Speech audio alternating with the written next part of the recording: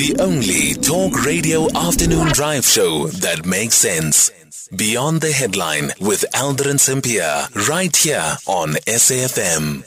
It's 12 minutes after 5 o'clock. We're in conversation next with Lele Lefikane, who's the Deputy Chairperson of the Tembisa Community Forum. So residents of Tembisa in the East of Johannesburg took to the streets today in protest against the power cuts in the area. They say hundreds of households have had their power cut off for non-payment. However, they say many of the houses that have been switched off do not owe the municipality, and the municipality has not given them an explanation for it. Some of the households have not had power for over a week now. Lele, good afternoon, and thank you so much for making time for us.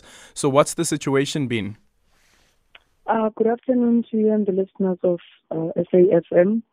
The situation is that Tembisa Residents and Tembisa Community Forum, Tembisa Neighborhood Watch, we took to the streets this morning, in fact, to the customer care center that's based at Winnie Mandela, to give them our grievances following the disconnections that they started doing earlier last week. If you owe municipality rate, it doesn't matter whether it's 1 month or 2 months or 3 months. Some people are even on indigent policy, but they also got disconnected. Therefore, we couldn't be able to buy electricity because we're using prepaid electricity.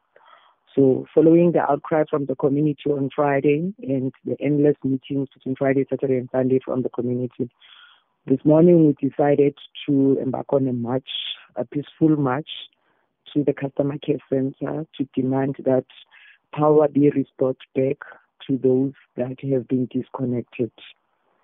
Were you able to prove to the municipality that houses that don't owe the municipality have also been switched off?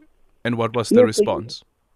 Yes, they do know that because on Friday we had a meeting with them trying to remedy the situation before it could get where it got today. So they do know that there's some residents that are under indigent. Others are just owing for 1 month, but they got disconnected. And their reason is that it's just a system error. But that system error, they couldn't fix it. They just wanted you, if you owing, even if it's 1 month, to settle your bill before they could connect you back.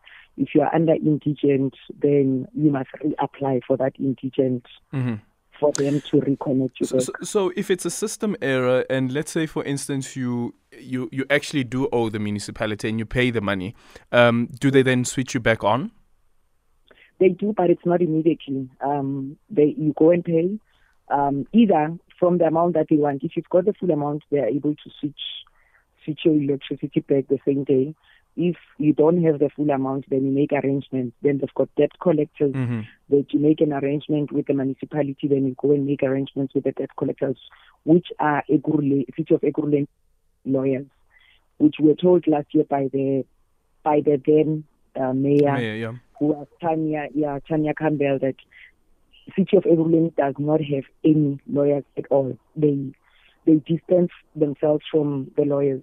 So to our surprise now, we realize they've got lawyers, and the lawyers are based in the municipal offices where we pay our rates. So when we asked them about these lawyers, we were told their contract was coming to an end last year when the mayor told us they know nothing about the lawyers, so they just got reappointed.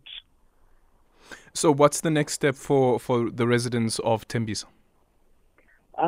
We had a lengthy meeting because they had to call representatives from the mayor's office. Mayor's advisor was there, and some guy from the mayor's office was also there.